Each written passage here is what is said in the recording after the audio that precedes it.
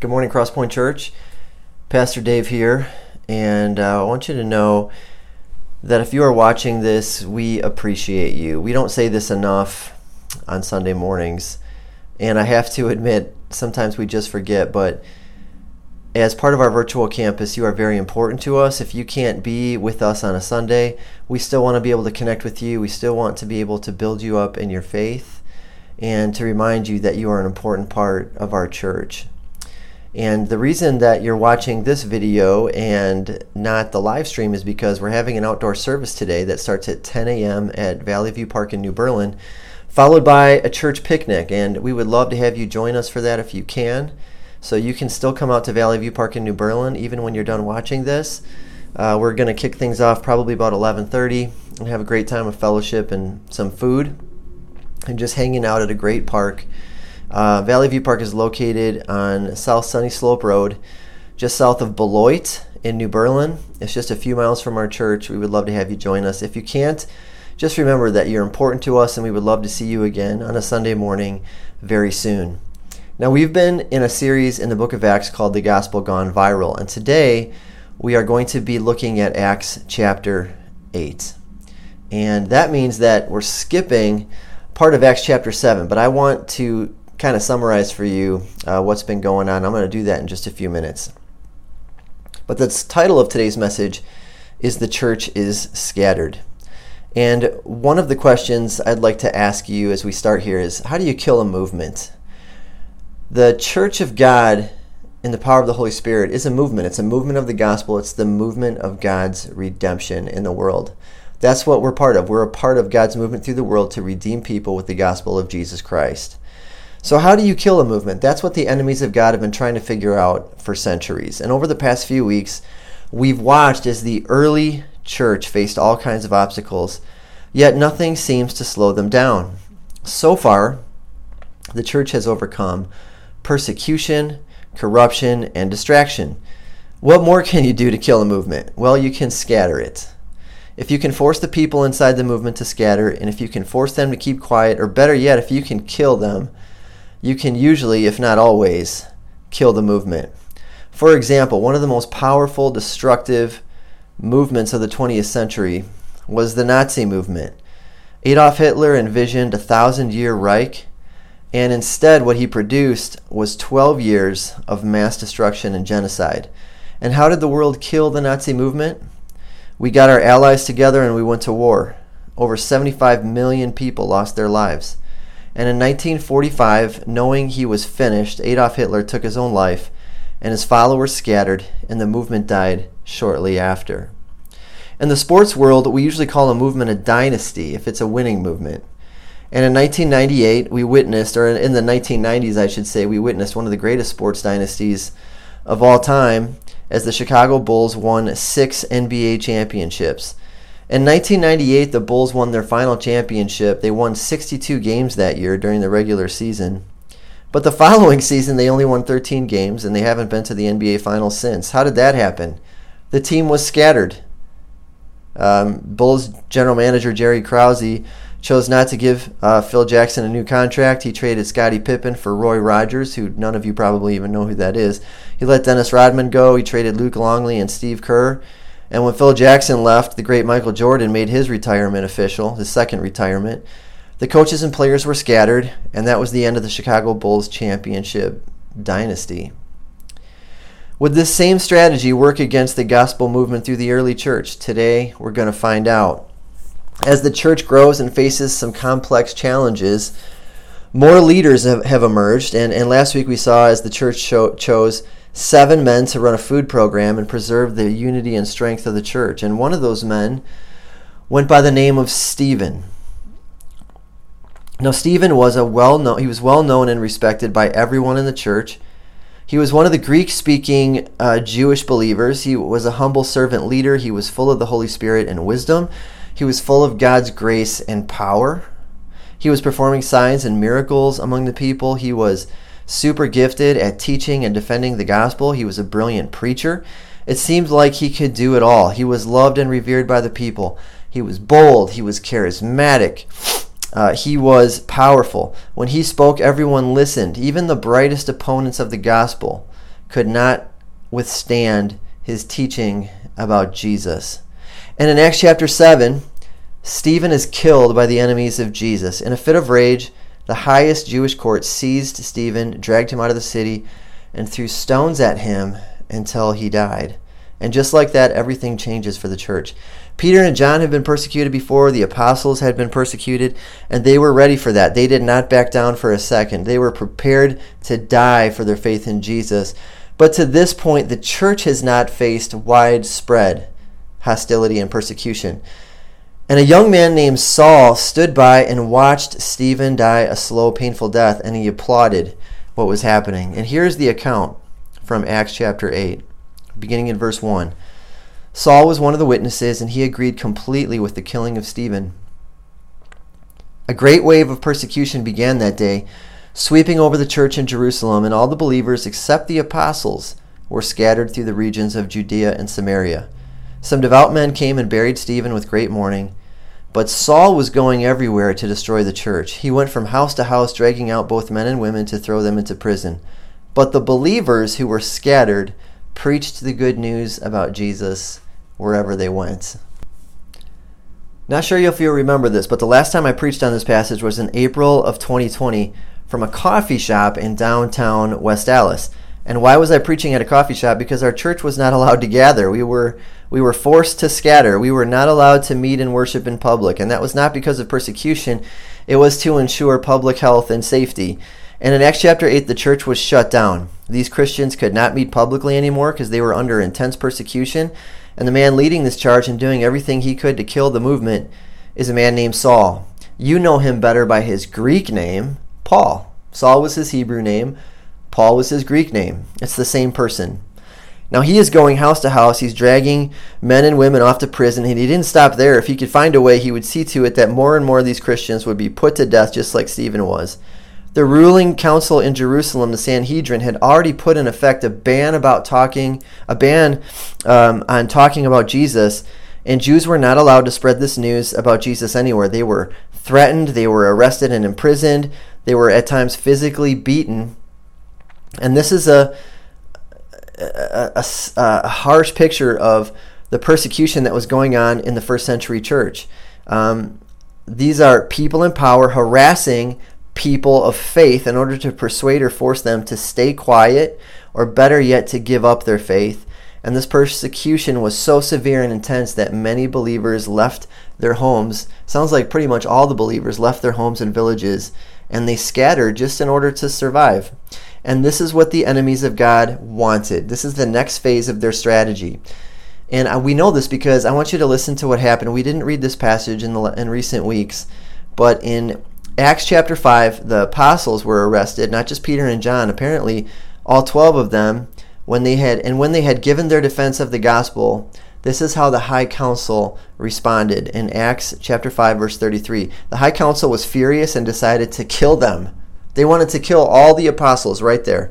But one member, a Pharisee named Gamaliel, who was an expert in the religious law and respected by all the people, stood up and ordered that the men be sent outside the council chamber for a while. Then he said to his colleagues, "Men of Israel, take care what you are planning to do to these men. Some time ago, there was that fellow Theudas who pretended to be someone great. About 400 others joined him, but he was killed and all his followers went their various ways. The whole movement came to nothing. After him at the time of the census, there was Judas of Galilee. He got people to follow him, but he was killed too, and all of his followers were scattered. So my advice is, leave these men alone. Let them go. If they are planning and doing these things merely on their own, it will soon be overthrown. But if it is from God, you will not be able to overthrow them. You may even find yourselves fighting against God." The others accepted his advice. They called in the apostles and had them flogged. Then they ordered them never again to speak in the name of Jesus, and they let them go. The apostles left the high council rejoicing that God had counted them worthy to suffer disgrace for the name of Jesus. And every day, from house to house, every day in the temple and from house to house, they continued to teach and preach this message: Jesus is the Messiah. So here we're told that other movements gained momentum before the time of Jesus. People were attracted to these charismatic leaders. A following grew to hundreds of people, but when the leader was killed, the followers were scattered and the movement died. So that begs the question, why did the church not die? Jesus was killed and his followers were scattered, but just the opposite happened. The movement grew. Why? Because Jesus is alive. Because the Holy Spirit is with his followers. Because when the followers of Jesus are scattered, they don't back down in fear. They don't stay quiet. They keep telling people about Jesus. Now in Acts chapter 11, Luke circles back to these believers and listen to what he writes. In verse 19, meanwhile, the believers who had been scattered during the persecution after Stephen's death traveled as far as Phoenicia, Cyprus, and Antioch of Syria. They preached the word of God, but only to Jews. However, some of the believers who went to Antioch from Cyprus and Cyrene began preaching to the Gentiles about the Lord Jesus. This had never happened before. The power of the Lord was with them, and a large number of these Gentiles believed and turned to the Lord. So, pressure, threats, and hostility did not silence these ordinary believers. It only scattered them. And that is exactly what Jesus wanted. This is what Jesus said was going to happen. If you remember back to Acts chapter 1, when we talked about the mission of the church, Jesus said this in verse 8, "But you will receive power when the Holy Spirit comes on you, and you will be my witnesses in Jerusalem and Judea, and all Judea and Samaria, and to the ends of the earth." Okay, this is important to understand. This was not part of the church's plan. This was not the result of some great outreach program. This is all the work of God. This persecution, this scattering, sending these believers out beyond Jerusalem to these other Gentile Greek-speaking cities. That's all God's doing. This was not, the church I don't think knew when or how to do it, but God brought it to pass. Listen to Genesis 50:20 at the end of the book of Genesis when we read about sort of the conclusion of Joseph's life and legacy. Joseph said this to his brothers, "You intended to harm me, but God intended it all for good. He brought me to this position so I could save the lives of many people." Joseph understood the plan of God, the sovereignty of God, and the will of God. And anytime the enemies of God try to kill God's movement or stifle the growth of God's kingdom, it never works. God always wins. God is always on the move. God can take the worst kinds of evil and death and bring new life out of it.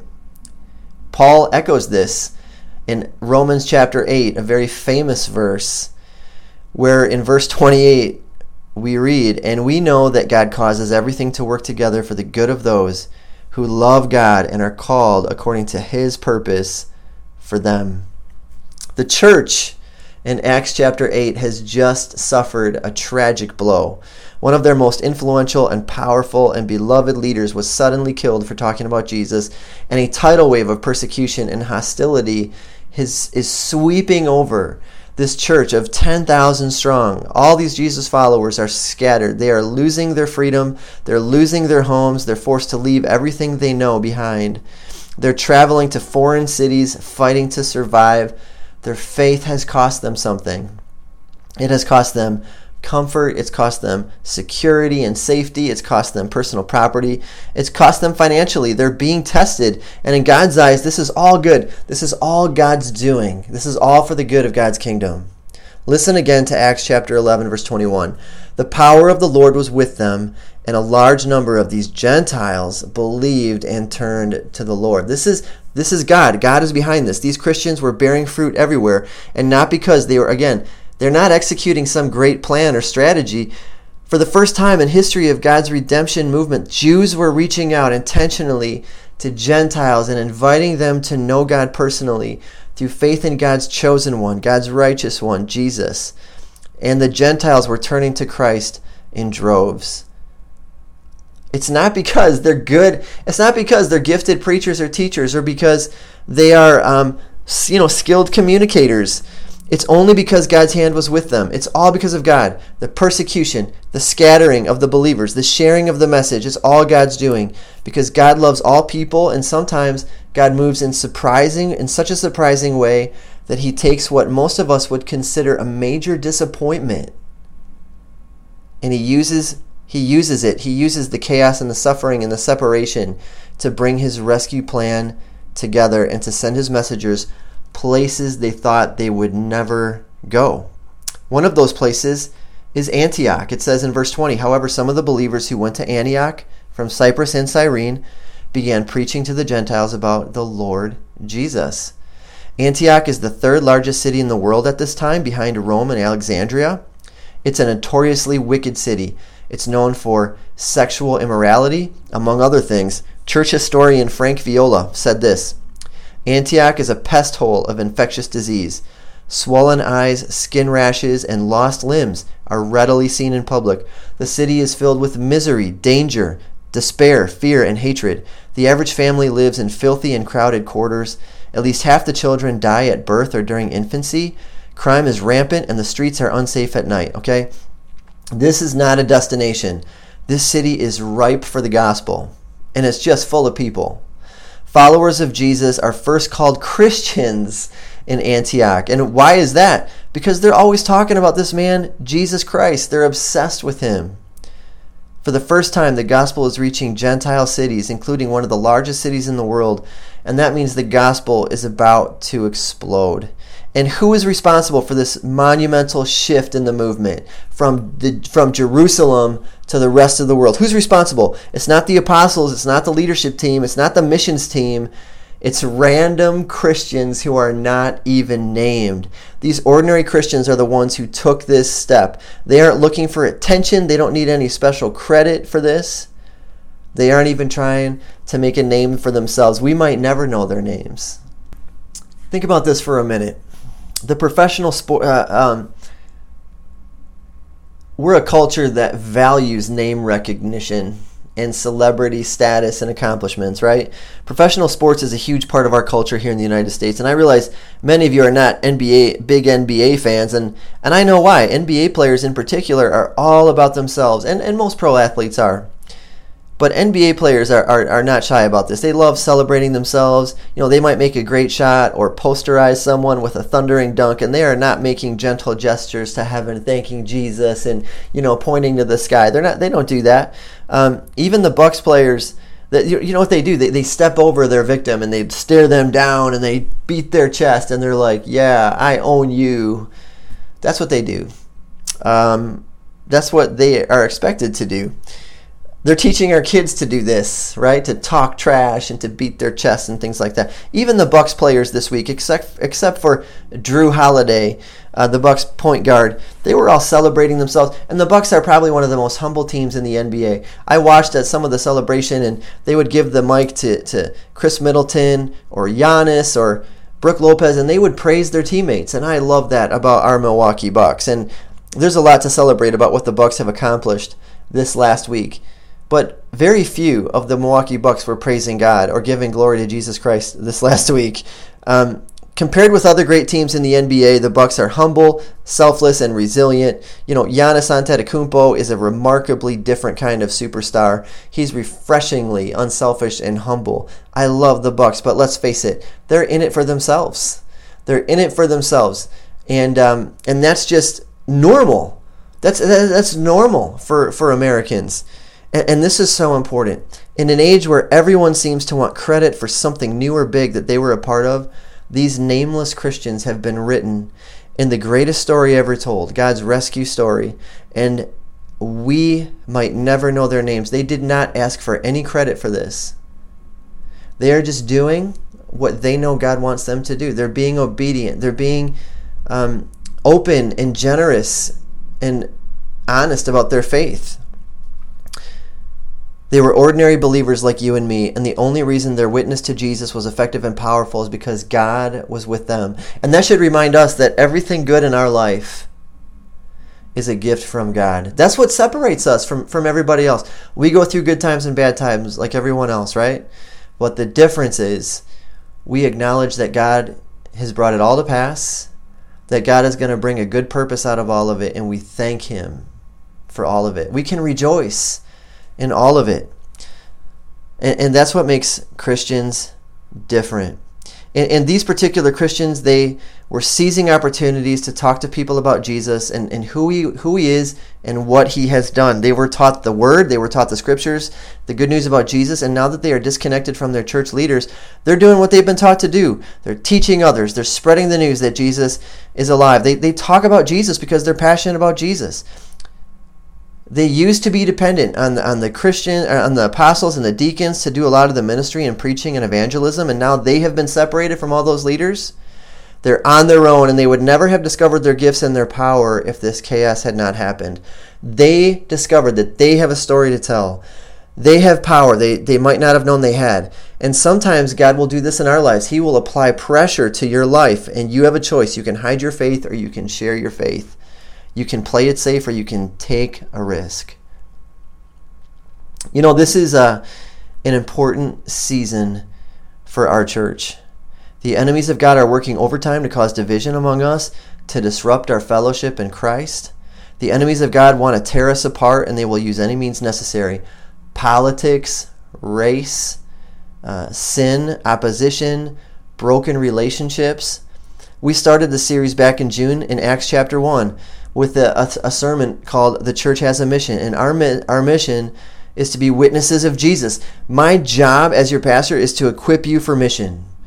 My job is to preach and teach about Jesus. My job is to tell you to tell others about Jesus.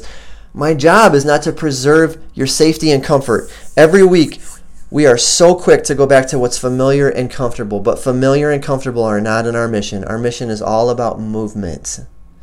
And we are on the move to redeem people with the gospel of Jesus Christ. So let me ask you this. When does the mission happen? When does most of the preaching and evangelism happen? When does the church get traction? Is it when we gather? Not really. It's when we scatter. And that's what happens in the book of Acts. God's kingdom grows when God's people scatter. Being scattered is one of the best things that ever happened to the early church. And when we go back home today, we are not done worshiping. We are not done seeking God. We are not done bearing fruit. We are just getting started. We are not the church on Sundays. We are the church every day. We are on the move every day. So who in your neighborhood needs to hear the good news about Jesus? Who at your kid's school needs to be set free from the power of sin and darkness and experience a new beginning through faith in Jesus Christ? Who in your community needs to know that God loves them and is calling them home? Who of your colleagues at work needs to know what your life is really about and this grace that has set you free? I know that some of you are afraid to talk about Jesus in public, and you probably have a lot of good reasons for that. I get it. I struggle with fear too. I struggle with doubts. I struggle with that tension between wanting people to like me and wanting them to know Jesus. But the gospel message was never meant to be kept safe in the church building. It is meant to be announced to the world, and that's when its true power is unleashed. So as we scatter this week, will you tell one person about God? Will you tell one person about Jesus, about our church, and invite them to consider that they need God more than they need anything else? You have everything you need to be a messenger. All it takes is faith. Thank you so much for watching today. I would love to see you at our picnic today. And if not, I invite you to come join us next Sunday on August 8th. We're going to have a guest with us, Pastor Brian Hoffmeister of Lake Point Church in Muskego. He's a good friend of mine. He's been a great support for our church over the years. He's preached at Cross Point before, and he is a dear friend. So I encourage you to come out on Cross Point. You're going to be glad that you did, and you're going to be encouraged in your faith. So I hope to see you soon. Please join me in prayer. Our Heavenly Father, thank you so much for your word. Thank you that your word is living and active, that your word gives us power, and that when we obey you, God, you do so much more than we could ask or imagine. So God, as you send us into your world this week, as you send us into our neighborhood, as you send us into our communities, may we not be shy, may we not be silent, but may we be bold, may we be intentional, and may we be ready to share this great news about Jesus so that other people can know you as we do. It's in Christ's name that we pray. Amen.